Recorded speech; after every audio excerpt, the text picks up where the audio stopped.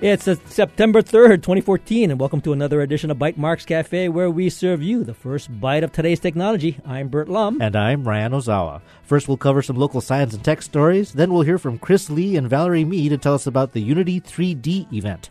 Then Dean Levitt from Mad Mimi will give us an update on their acquisition. Finally, we've invited members of the Hawaii Society for Technology in Education to join us.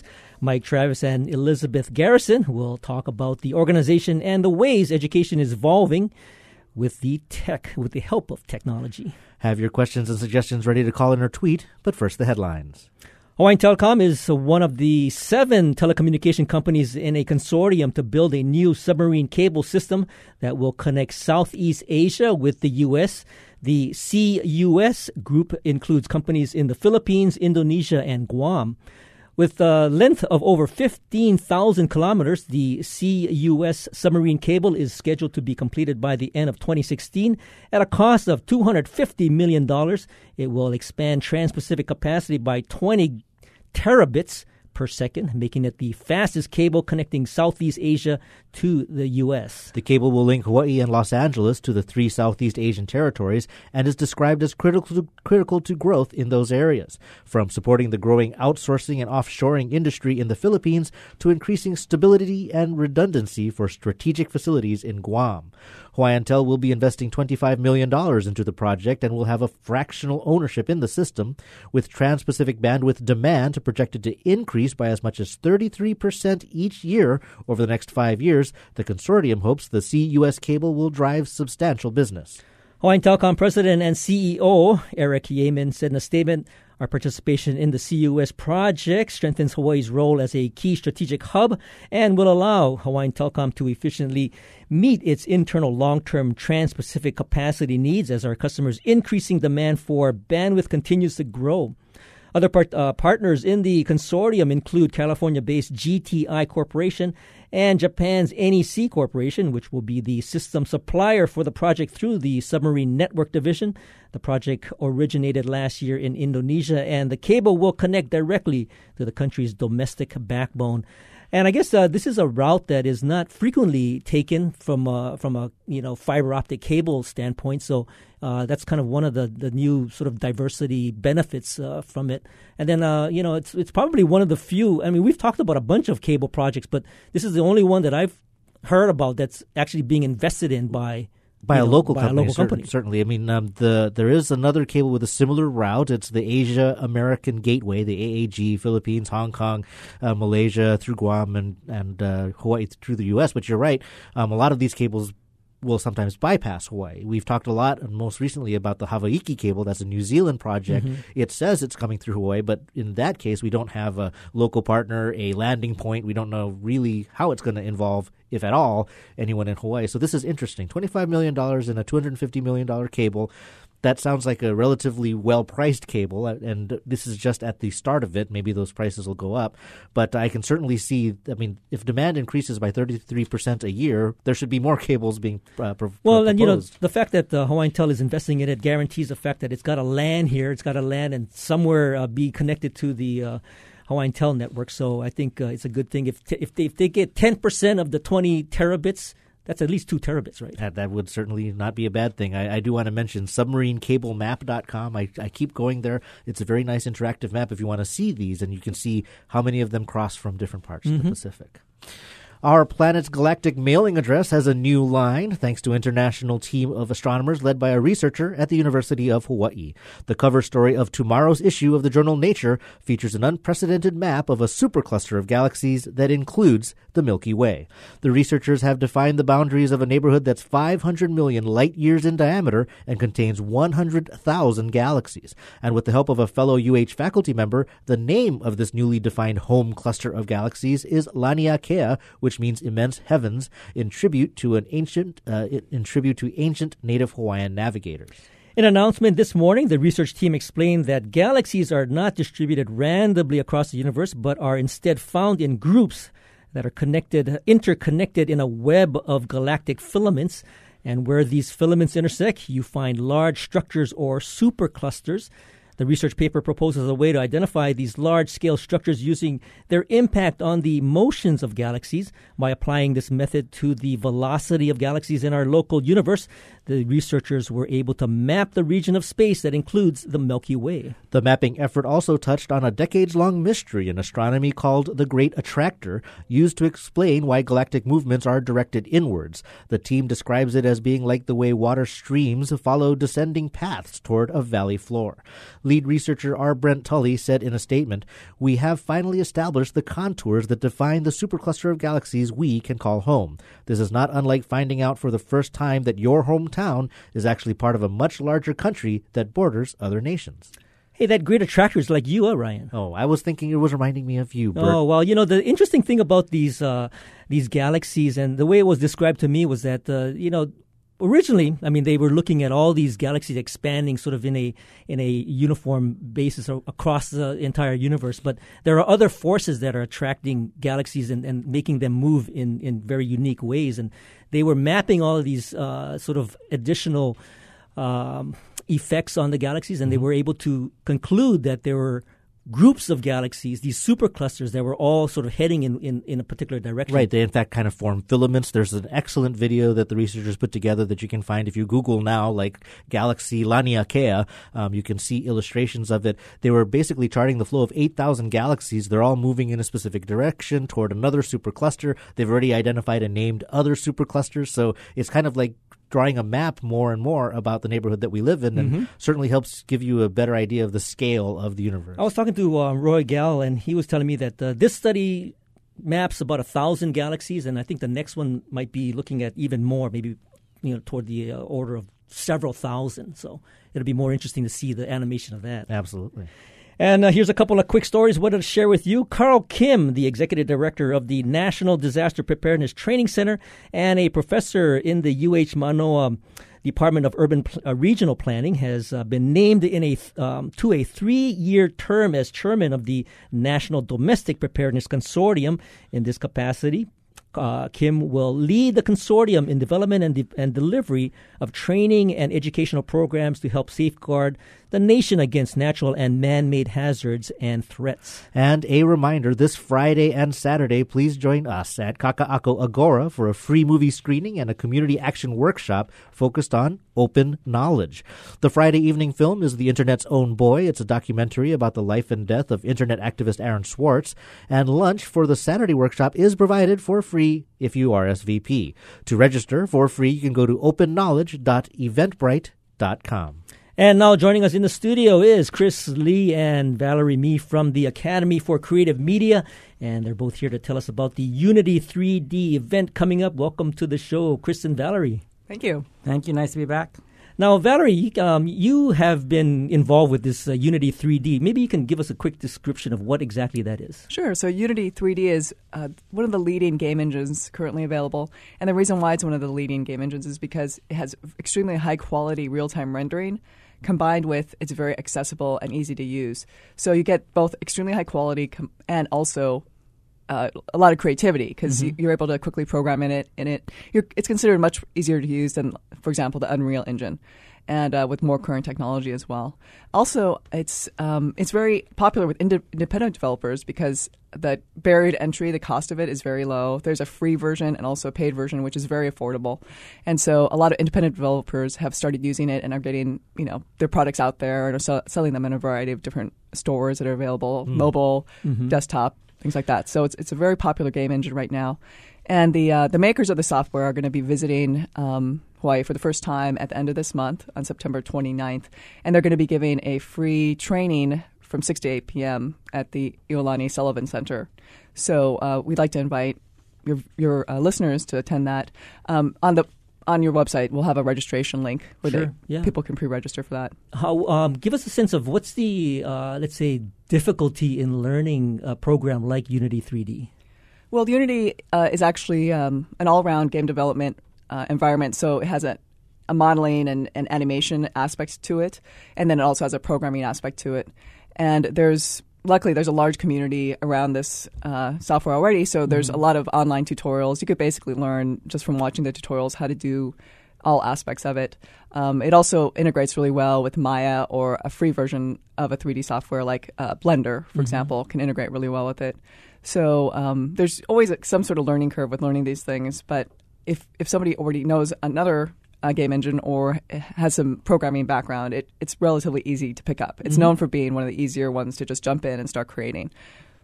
Now, Chris, for the Academy of Creative Media, certainly, a lot of people think of the film industry and such, but I think what this event and what the focus on gaming as a platform is definitely illustrating that there are different kinds of mediums that people can work in. There's more and more conversations, fortunately now, about games being another form of creative arts, that people who create the stories in a video game are no less, notable or worthy of examination or even criticism as people who make films or people who write books, for example. No, absolutely true. And, that's why it's called the Academy for Creative Media rather than the Academy Film School or something like that. I mean, we've got fantastic faculty in traditional film education at UH Manoa. But what we're adding now at various campuses, including UH West Oahu and also at Manoa, are very specific video game classes, transmedia classes, Apple iOS application classes. Actually, there's a great guy, a superstar named Jason Lee that the university recently hired from Chicago, and who hopefully you're going to have on in the future. And he is already teaching. I think he told me he has 170 students in the computer science department up at Manoa. Starting in the spring, we'll actually be co-teaching between Manoa and West Oahu, and we're installing these things that he invented called the Cyber Canoe, which involves multiple 4K 3D monitors that are 84-inch monitors that are married with Alienware computers. And that's what they use to teach the gaming on, and we're going to be co-teaching that at both campuses. Now, Valerie, you're a professor over at the UH Manoa, and you're teaching animation to a lot of students. And, yes. What's the prospect for job opportunities for them? I mean, in terms of graduating in this field. Well, it is a very technical and also kind of expert type of field. So if somebody has a high level of skill in it, then the job prospects are quite good. What Chris and also the rest of us in the program would like to see is more of an industry here, so that people don't need to leave, of course, to get the jobs. And that's part of the reason that this Unity event is exciting, because the whole point of it is to encourage and foster the independent game development community here, so that the graduates can either be involved in making the games themselves or can work for somebody else to make the games, providing animation and other assets. All right. So although we'll have the registration link at bytemarkscafe.org for general details so people can mark it on their calendars, where and when is this free event? It's at Iolani School. I'm very glad that my alma mater is hosting us at the Sullivan Innovation Center, which is a great place. It's Monday, September 29th from 6 to 8 p.m. Admission is free, parking is free, but you do have to pre-register because we only have so many seats and it's already filling up. So if you can go to your site and then they can go to the link and click into the Google thing. Most definitely. We'll put that up on our show notes tonight. Thanks, Chris and Valerie, for joining us. Thank you very much. And now joining us by phone, calling all the way from Israel, is Dean Levitt from Mad Mimi, and we want to welcome him and congratulate him on his new announcement for the company. Welcome to the show, Dean. Thank you so much. It's really, really exciting to be here again. Well, thanks. We had you on the show in person in our studio, I don't know, it must have been a couple of months ago, and now you're in Israel. Can you give us a sense of what are you doing over there? It was a big move. So when we realized that GoDaddy and Mad Mimi were going to be joining forces, I realized that there was two important aspects to my life, one of which was family, and my brother's here with his really lovely children, and it'll allow me to work much closer with Gary, who is the main product developer of Mad Mimi, and as we grow and expand what Mad Mimi offers, it just made sense to be here for now. I really do want to be back in Hawaii in a few years. Okay. Well, but again, congratulations, Dean. And for those who didn't hear, we did mention it when it was announced as well. Mad Mimi, which is, I would say, a relatively small startup focused on email marketing, was acquired by GoDaddy, pretty much a giant in terms of online marketing, website hosting, and things like that. One of the things that I think is a natural question when a small, spunky, charismatic company gets acquired by a large large company, is how are you going to be able to retain the culture of Mad Mimi when you are now part of a big organization? It's an awesome question, and I actually believe it's got a fairly fun answer. So when you think about it, GoDaddy is actually one of the original startups, and they've been able to, even throughout their growth, maintain their own really fun and quirky culture. And so they're not looking to stifle us in any ways. My entire team, our customer service team, our product designers, our developers, Gary, who's been our CEO, and myself, we're all staying with Mad Mimi, we're all staying with GoDaddy. We're all still a remote team, which we've been in the past. So basically, nothing's changing from our perspective. The only real difference is we're now being offered to more people. There's probably going to be some challenges in scaling up and in growing and maintaining that culture, but it's actually something that GoDaddy is working really hard with us to nurture. We're not being told to change anything. The culture comes from the people involved, and we're not changing at all. So, I think you maybe already answered this question, but, Mad Mimi already has a pretty identifiable brand. And, when I first heard about the announcement with GoDaddy, I was wondering if how is Mad Mimi going to be offered as a product via GoDaddy, or is it pretty much going to stand alone as as it currently is a product offering that provides people with email packaging and services? Right. So for now, Mad Mimi is going to be a standalone product, just like it's always been, and we're going to be working on a separate offering for GoDaddy customers. So Mad Mimi remains Mad Mimi. People can go to madmimi.com, sign up, send just the same, reach the exact same people again, and then slowly over the next year and a half, we're going to be building another separate platform built in the same way, the same functionality, the same user-friendliness for GoDaddy's customers. And then who knows what the future will bring. At some point, we might join forces. I don't want to speculate, but what we're all kind of agreed upon is that we're not going to try and change anything that's currently working for existing customers and future customers. Well, Dean, I have to say, full disclosure, just today, my company where I work became a customer of Mad Mimi because we wanted to try it out. And, there are a lot of other competitors in the space. There's MailChimp, there's Constant Contact, a lot of people use. In addition to all of this, with the new acquisition and new potential customers coming in, is there anything that you can share about maybe the next step or the next new feature that Mad Mimi email marketing customers can look forward to? Sure, Chief. That's the hardest question you guys have asked so far. We have a lot on our roadmap. In terms of new features, we're always looking to expand things. We're going to get deeper into WordPress integration. We're going to offer more color magic, more intelligent theming for website signups. We're trying to think of any other really. I have a list of about 100 dream features, and to be honest, we can start working on them now. That's right. We have some increased resources. Although in the short term, really, as in the next few months, we're going to be focused more on a smooth integration rather than intensive feature development. At least that's what I think. Gary, who to anyone who doesn't know, who is my brother and leads our product design, he might have some different plans, and we'll see what the next few months bring.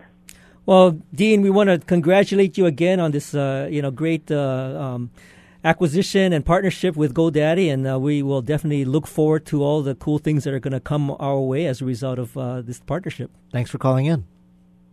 Thank you so much. It's really, really awesome to be on the show, guys. Thank you, and thanks for the good vibes. Okay, thanks, Dean. And that's what's been happening this week. We'll take a short break, and when we return, we'll be joined by Mike Travis and Elizabeth Garrison to tell us about the Hawaii Society for Technology in Education. What role does the HSTE play in placing technology in schools? Of course, we'd love your thoughts or questions as part of that conversation.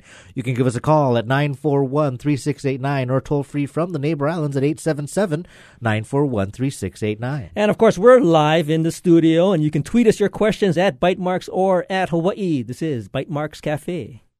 Have you been waiting for just the right time to become an HPR member? Well, this is it.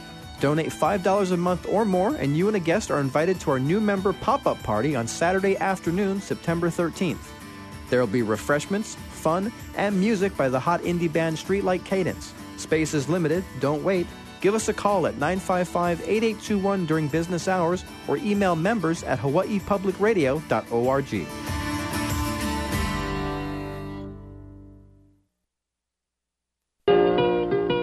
In this digital day and age, collecting old 78 RPM records doesn't sound all that exciting, but I'll tell you, it's quite a business. There was a very public sale recently on eBay of a record for $37,000. And that's not uncommon. I'm Kai Rizdal. Check your closets, folks. You never know what you might find. That story and the rest of the day's business news next time on Marketplace from 8 p.m. This evening at 6, right after Bytemarks Cafe. Welcome back to Bytemarks Cafe. I'm Bert Lum. And I'm Ryan Ozawa. And joining us today is Mike Travis and Elizabeth Garrison. Mike is the president of HSTE and is a high school math tech teacher and technology integration specialist over at Asset School in Honolulu. He has over 10 years experience teaching math, technology, and education courses to students from 6th grade to graduate level. Elizabeth, meanwhile, is the president-elect for the Hawaii Society for Technology and Education and will be the president in 2015. And what students needs are addressed through technology. We'd love to hear your questions and comments. And, of course, that number to call is 941-3689 on Oahu or 1-877-941-3689 from the neighbor islands.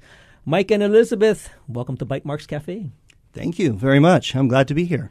Thank you. So Mike, we'll start with you, and we really haven't had anybody come on and talk about HSTE and what they're all about. Maybe you can give us a kind of a history of HSTE and how it got its start, and who is a part of this organization. Oh, great!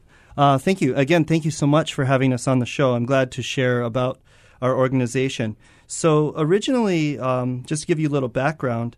The way it started is there was a School of the Future grant initiative, which was funded through Hawaii Community Foundation, and also working with HAIS, Hawaii Association of Independent Schools.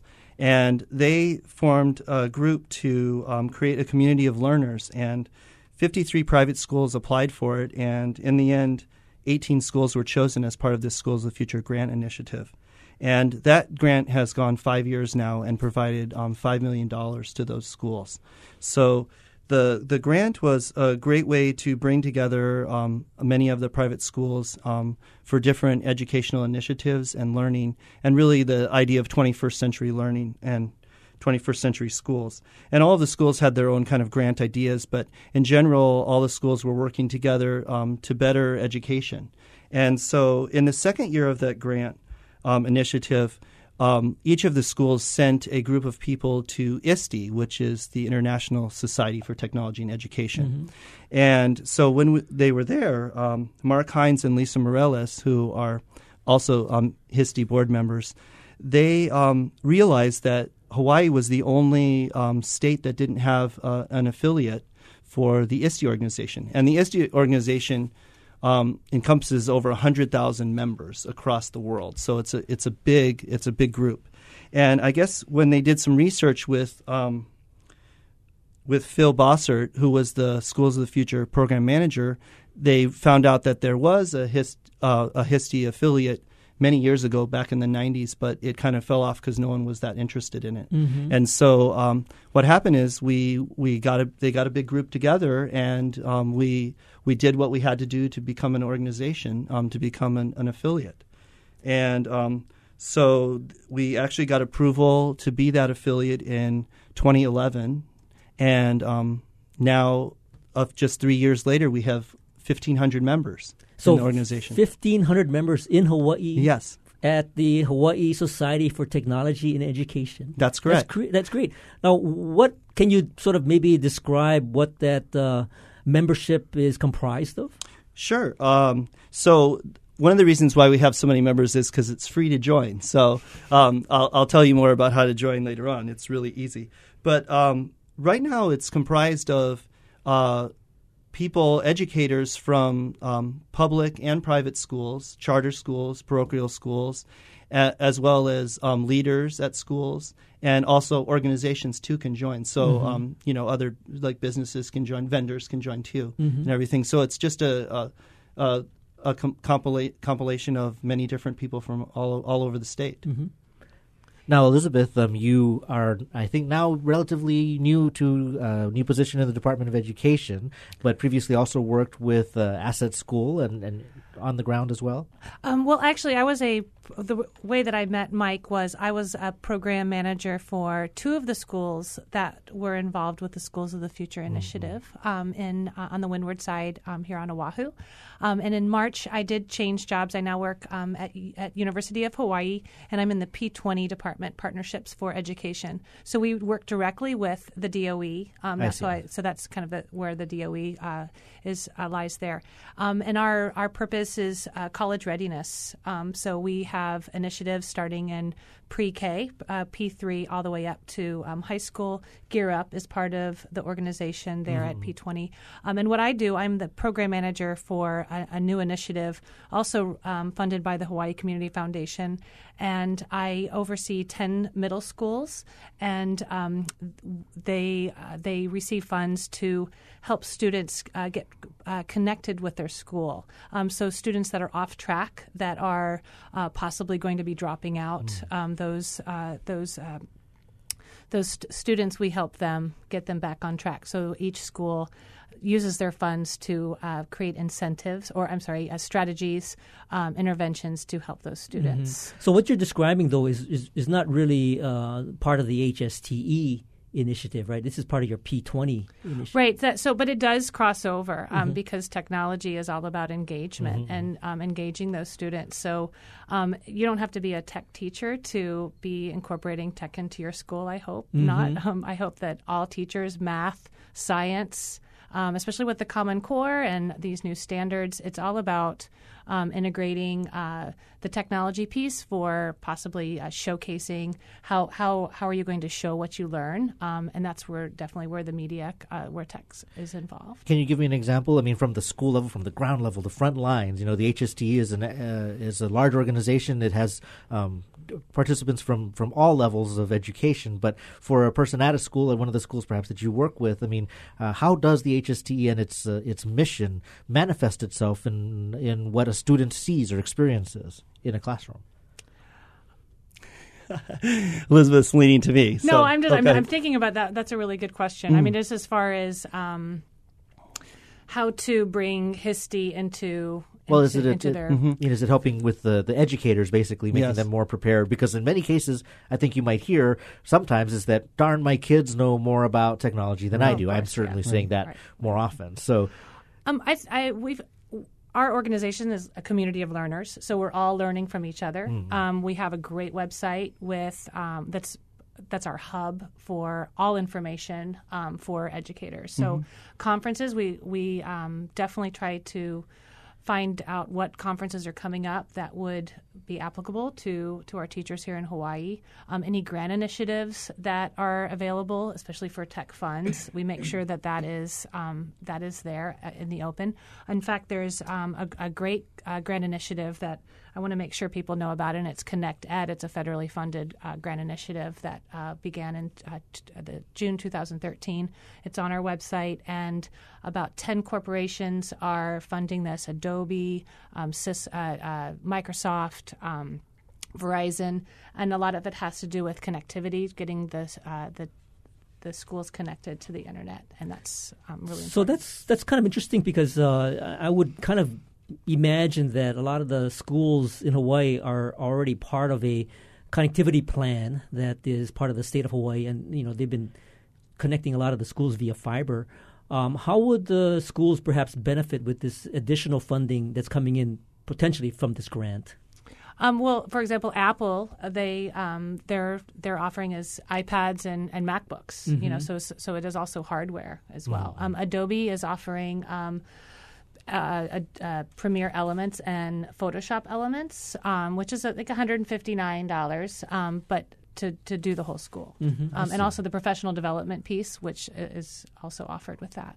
We're talking to Mike Travis and Elizabeth Garrison about the Hawaii Society for Technology and Education. And, of course, education and technology are things we love to talk about. And if you've got a question or a comment, we'd love to hear from you. You can give us a call at 941-3689 or from the Neighbor Islands, 877-941-3689. We're also listening on Twitter. Now, Mike, the last time I saw you, we were both speaking at the Hawaii Library Association, and you were showing off a cool app that you could put, you could basically have a app that recognizes any image and can play or trigger a link or a video or an action. And we even had students from Iolani School come a couple of weeks later who were using that same app, Erasma, for their yearbook. So one of the questions I was going to ask was, I would imagine that one of the things that the HSTE provides is that when a cool tool or some new technique comes up, it's a great way to kind of spread it, not just virally, but with specific thinking about its application and education. What are some other things that you've seen the HSTE help facilitate that way? Good question. So success stories, I think the main thing that we wanted to do with our organization is kind of be a place where anybody could find any information. So we do, if you join if you become a member, which is free, you will get a monthly newsletter. But also on the website, we have a lot of areas for people. So what you're suggesting is connecting with social media and things like that. So on our site, we have a lot of our board members and also members who are hosting different Google events once a week. So there's monthly events where they talk about different tools. So we have all of that listed there in the Connecting with Others area. But also in this tech area that Elizabeth was talking about, we want to host we want to list out every single tech event or education event that's happening around the state. So you have one place to go where you can know what's going on at Iolani, what institutes are going at MidPAC, what is Adobe doing, presenting somewhere on the island, so that someone can come and get all that information. Along with what you were saying, Ryan, too, is just connecting organizations. So Hawaii Library Association asked me to come speak about connecting different organizations. So one thing that we also add to this site was any education or technology or association that's on the islands as well. So if you're just moving here or you don't know, but you're a librarian, what are the associations that would fit for my birds of a feather area? Mm-hmm. So and then links straight to those associations so that people can be a member of HSTE but also be a member of those associations. And I've heard that a lot. That's been really successful, that people are coming there. Oh yes, this is great. I'm finding the information I need, and it's a way to fill those registration events. So, Mike, you've been, I guess, president since 2014. So it's a 1 year. 1 year? 1 year, yes. And so give me a sense of the sort of main initiatives that you try to promote in the year 2014. And then I want to give Elizabeth a chance to say about what she has in mind for 2015. Here's my first 100 days. Yeah, what's your state of the state of the HSTE? Yes. That's a great question. So two of the main things, there's three main things. One was, of course, what I was saying about creating this place where all tech events and all education events are present, connecting to other associations. And then the other one is what, and I don't know if we want to talk about this now, but is what I'm terming Education Week Hawaii. And so do you want me to go into details about that now, or should we wait to the other part? Yeah, sure, we can. Okay. So originally, as part of Schools of the Future, the Schools of the Future Grant Initiative, they started a conference. And this conference first started with just the granted schools, but then Hawaii Community Foundation and Hawaii Association of Independent Schools expanded that to be a conference that public schools could attend, or private schools, or anyone. And so that conference has grown from 2009 and 300 people to over 1,200 people attending this 2-day event in November. It was October last year, but it's early November this year. Well, anyway, we wanted a way to make a whole week of events, of education events. So last year, HSTE started a new event, the Hawaii Education Leadership Summit, which is on the Wednesday before the Schools of the Future event. And then on Saturday, Ed Camp Honolulu is there. And Ed Camp Honolulu, if you've been to it before, a great event, it's free. And that event is more of an unconference because the people come to the event and they decide kind of the events. Sounds like the unconference. Yes, exactly. Sorry, I used that. But we've been putting that on for about 7 years. But this is Ed Camp is something that I think Kamehameha Schools kind of spearheaded. Is that correct? I'm not sure which school started it, but right now we kind of need it. It's sort of sponsored by HISTE. It's kind of run by everyone. It's like open source. And so anyway, let me tell you about the last speech, which is on Monday and Tuesday of that week of events. One thing that people love to go to when they go to education conferences is to visit schools. And so Assets School this year is on Monday and Tuesday is having what we're calling the Assets Fall Learning Institute. And so it's an opportunity for people to come to the school and actually see what's going on in the classrooms and learn, because our Assets School is so unique with our population. But the goal, I think, that was my big initiative, was to create this Education Week Hawaii. And then hopefully other schools will take that Monday and Tuesday and create school visits as well. So that I would love to grow. We at the convention center we can handle 4,000 people for that Schools of the Future conference. We only have 1,200 now, but there's so many opportunities around the Pacific Rim for people to come. And if they're coming for 2 days for that event, why not come the whole week? Visit some schools, have the leaders of your school have this leadership summit, and then visit Schools of the Future conference, and then go to the Ed Camp and spend the whole week in Hawaii. And great for our organization and great for Hawaii as a whole. I'm sure we're going to talk more about some of these events. I should note the Kamehameha Schools has its own Ed Tech conference that they do, and why not? They should be also collaborating as well. But that was a separate event. We did have them on the show to talk about that, but. So, Elizabeth, sounds like that's a great deal of accomplishment there, and certainly a good vision for the future. But you have now an opportunity to put your stamp of approval and to point the ship in any particular direction. What is your passion, and what do you think you want to see HSTE focus on?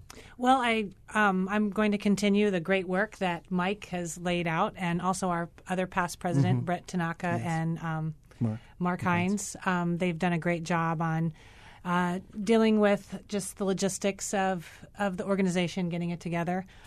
So it'll be, I think, easier for me to step in than it was for somebody like Brett, who was the second president, because we've already established some goals, and one of them is that big week of education that we offer. So the Schools of the Future conference, that's a pretty big deal. So it takes us, the whole year to prep for that. And also just to continue like our meet and greets. That's a great opportunity. We try to do them 3 times a year approximately. We just had one at Ryan's Grill on Oahu, where we just invite anybody who is a HISTE member to come and talk tech, have some poo-poos, and have some fun. We also have these meet and greets happening on other islands too, which is really exciting. So I want to continue that. I want to make sure that everybody is served and not just the Oahu people, because it's always easy for us, but then those educators on Kauai or the Big Island, sometimes they're left out. So we want to make sure that we continue services for them. And also, I'd want to make sure that we're engaged with ISTE, the international organization. For the past 3 years, we have sent somebody to ISTE. I've gone just for my other school, and then we've always tried to send the president. We would like to try to send more of our board to ISTE, because that is a great way to get together with the other affiliates. And one of my goals, too, is to possibly have some more presenters at ISTE from our organization. We had actually a presentation you presented, Mike. Yes. That's right, with Mark. So we did have a presentation there this past year. So we actually had a little class, a little workshop to help people do their proposal for ISTE, because it is a really difficult conference to get in on. No, that's great. I'm kind of also curious about how. I mean, it's a great accomplishment to have this whole week identified in November. So that's great. And I'm kind of curious, Elizabeth, and we'll talk about this later, but how do you see sustaining this over the course of years to come in going into the future? Well, hold that thought. We'll be right back after this short break to continue our conversation with Mike Travis and Elizabeth Garrison about the impact of technology in education. How dependent are we becoming to technology, and how vital will it become in raising the next generation? Of course, we'd love to hear from you. If you've got a thought or a question, you can give us a call at 941-3689 or toll free from the Neighbor Islands at 877-941-3689. You are listening to Bytemarks Cafe. Each week, New Dimensions explores the social, political, scientific, environmental, and spiritual frontiers with some of today's foremost social innovators, thinkers, scientists, and creative artists. Hi, I'm Stuart Levine, author of Getting to Resolution. Next time on New Dimensions, I'll be talking about a conversational model for moving through conflict. Sunday morning at 11. If you enjoyed Aloha Shorts, the program of local literature, actors, and musicians, then you won't want to miss the live taping of From Me to You, which closes the Atherton summer season on September 13th. Created by the Aloha Shorts producing team, hosted and with music by John Osorio. That's From Me to You in the Atherton, Saturday, September 13th at 7:30. Tickets at hprtickets.org or call 955-8821 during business hours. Welcome back. This is Bytemarks Cafe. I'm Bert Lum. And I'm Ryan Ozawa, and we're talking to Mike Travis and Elizabeth Garrison from the Hawaii Society for Technology and Education about bringing schools into the 21st century. And, of course, you can give us a call at 941-3689 on Oahu or 877-941-3689 from the neighbor islands. And, of course, right before the break, we were talking about the sort of the objectives for the president of 2014 and, of course, the new president for 2015. And I think there are some really pretty cool events that are lined up, especially this Tech Week coming up in November. And that's a big accomplishment, I think, Mike, that you've been able to pull together. And what I guess, part of this is that this is kind of a new thing, and I think it has a lot of potential. And what do you see as being a way to sustain this going into 2015, 2016? I know you've kind of handed this over to Elizabeth. She's going to have to deal with 2015 Ed Week and the next year. How is funding and how is the effort to pull together all of this activity? Given I'm assuming that you're kind of a volunteer for this organization, right? How do you sustain that kind of involvement and commitment going into the future? Well, great question, Bert.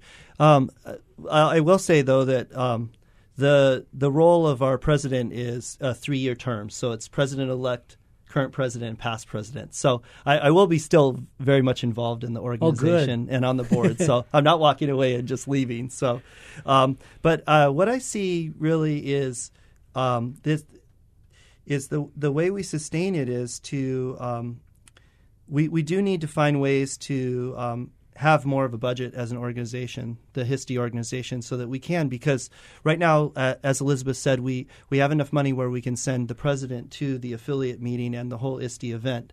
But I'd love to have more money so that we could do even more things like send members to other things. So I think as we were talking at our retreat in March, one of the things we want to look at is more how can we acquire some more grants. Actually, HISTE came about. It originally started as another organization, which was the Tech Core Hawaii organization. Because to become an ISTE affiliate, you have to have been already in an organization, nonprofit organization, for 3 years or more. So we kind of used them. Phil Bossert was the president at that time, and he helped us so that we could get our affiliate status. But their company, that organization used to receive grants, big grants, and they would fund schools with those grants. So I would love the idea of us as an organization working with committees to try and bring in more money so that we can give more grants. And one is this Kauai grant, which I think Elizabeth touched on, that we have for people in Kauai so that they can attend ISTE and other events. So Lisa Morales was on our board, was a key in getting that grant acquired so that we could fund other teachers. So Well, one of the things that both Ryan and I have been involved in the past is sort of we've not only had on the show various topics about STEM, science, technology, engineering, and math. And during the week of the science fair, there was an attempt to look at maybe creating a STEM week where a lot of things that would feature STEM in schools were sort of highlighted. And I'm just kind of curious to explore with you if you've started to think about what the relationship between HSTE and perhaps the STEM initiatives that are going on in education, especially in Hawaii, and how there might be an evolving sort of relationship with STEM, from an umbrella standpoint. Well, I think that, it's just this year that we've really started to think about connecting with other organizations and bringing it under the umbrella. So I think there's a lot of opportunities for that. I mean, when you look at the people that are attending the Schools of the Future conference, it's pretty much a mix, 50-50 between educators that come from public schools and private schools. And originally it started out as all private schools because it was part of the grant initiative. And then public school teachers wanted to attend. And so it branched off into this huge 1,200 participant event. So I think there's a lot of opportunities for that. I just have to network. So one of the things also that I initiated this year that I'm hoping Elizabeth will continue is just committees. So we've made some different committees in our board so that we can, get more volunteers to work on different areas. And so that would be a big area, is looking at how can we look at these other initiatives and try and, work together and do what we can for the state as a whole. I can definitely see that objective. It's certainly something that we try to accomplish with the show, in fact, is to try to find all of these little pockets of like-minded people and find a way to help them to connect. Now, Elizabeth, Bert had mentioned sort of STEM as a movement out there. I think the model that we had in mind was there is now kind of a singular organizing committee and make-up word committee for robotics now, right? Because it became such a fixture in several schools that there was an opportunity to kind of coordinate it all. And we were wondering if that would be something that would happen for STEM specifically. Now, Elizabeth, how would you describe STEM? I mean, Hawaii Society for Technology and Education and Science, Technology, Engineering, and Math as an educational concept certainly seemed like they're of the same mind. Would you see, how about robotics, for example? Would you see kind of that being a part of the encompassing of HSTE? Oh, definitely. And I would love for anybody who is involved with robotics, STEM, especially if you're a leader at your school, please join us and we can work together and help you, help that organization and they could help us. So if we have something that we feel that needs to be offered, we would love to host. We would love to help out, especially with the robotics piece. Sure. I know that a lot of the Schools of the Future grantees, that's where they did spend a lot of their money, was to start a robotics team, and that just grew. And then, of course, in the state of Hawaii does really well in robotics. We have some great teams. And then just the STEM initiative itself, helping through the science, technology, education, math, engineering. And also let's add STEAM in there. I think we need to start calling it the STEAM. Art piece. Yes, the art piece. Yes. Because one of the community of learners organizations that I'm part of is I'm an Adobe education leader, and that's one thing that we really try to push is that art piece. Well, our guests earlier on the news segment are very much involved with the creative media and animation, and that definitely encompasses the art and technology aspect of things. Now, I'm curious, this might be a real basic question, but when I look at things like robotics, robotics is primarily sort of an extracurricular activity, and I'm just kind of trying to understand from an HSTE standpoint, do you see your initiatives more in terms of the sort of in the classroom kinds of initiatives that are part of the classroom, part of the teacher's delivery of curriculum versus sort of extracurricular and it being sort of outside of the classroom and something that the kids would get involved in, post school day? Well, with 21st century learning, I think that we need to stop thinking of in the classroom 8 to 4. So that's one of the HSTE's philosophy is it's education is everywhere all day. So I think it definitely transcends both, you know, both in the classroom and outside the classroom. I would just add to that is why are we saying robotics is separate? Isn't there so much that students can learn doing robotics in the regular classroom with mathematics, problem-solving skills, things like that? When I was at ISTE in Atlanta for the big conference, the big movement I saw there was the maker movement. And the Maker Faire, which I think, Ryan, I think you posted from there. Did you attend that? The Maker Faire in March? I was one of the supporters of it. Right, You did a video of it, too. Yeah, so that big idea about having kids make things. So, you know, robotics and ideas like that, instead of just having them as a separate, you know, entity, why not bring those and embrace those in the regular classroom? And, well, I mean, I think that's in an ideal situation, that's very nice to say. But how does that sort of coincide with Common Core, right? If you have Common Core and you have to meet a certain set of requirements that are, you know, set by the federal government, doesn't that prohibit you or fewer hours in the day limit you to getting really creative and trying to be outside of the box, incorporating robotics or Maker, and, you know? How does that blend in? Where do you find the balance? Tough question, because I teach at a private school, so I'm not really you can do whatever you want, right? To it. Well, right. But I think that when I look at some of the Common Core standards, they're talking more about that idea of skill based. You know, so I think there's more of that than there was before in the other standards. So, you know, I think teachers have to find a way to adapt the learning to skills. You know, skills are what the content, you know, is going to come. It's what are the skills are they going to need to be successful? You know, understanding themselves as a learner is such a huge thing. And then understanding what are my passions and how can I explore those passions. That's what's going to carry you on in life, not necessarily the contents. Now, Elizabeth, I mean, you got a foot in sort of both camps. Do you have a perspective on this? One thing about Common Core is the content is the same. You're teaching the same content. It's just how you're teaching it. So instead of lecture, the teacher stands in front of the room, the students are actually doing things and they're making things, and that's what's coming out of Common Core. So, and the government, we're not telling you, the Common Core standards, they're not telling the teachers how to do it. What you know what the objective is, but if you can employ robotics or a 3D printer, then why not? Then why not? And it's a lot of hands-on, project-based learning and doing things rather than just receiving that information. The students are applying what they're learning, and it could be in robotics. It could be in some multimedia project that is the subject is science or math. It's not robotics. Now, well stated. Elizabeth, one of the things that it sounds like HSTE is still growing quickly, and it's pretty much an open door and all-comers organization, and you're just beginning to find these like-minded organizations to interact with. One of the things that I would ask you is, do you see maybe, as we talk about Common Core, that maybe curriculum development as being something that the organization would look at? Or if not, what I have in mind is a teacher who wants to incorporate maybe a Maker thing, or wants to incorporate robotics, or wants to incorporate Adobe or iPad development or something in their classroom. They say, okay, I can use whatever tools I can find to reach this teaching objective, but I don't even know where to begin. You know, I'm not a technical person. Right. What resources are out there in addition to HSTE to help someone like that?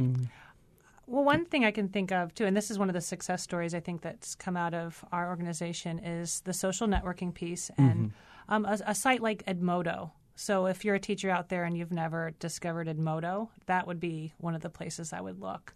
EDMODO. Edmodo. Edmodo. It's Facebook for the classroom.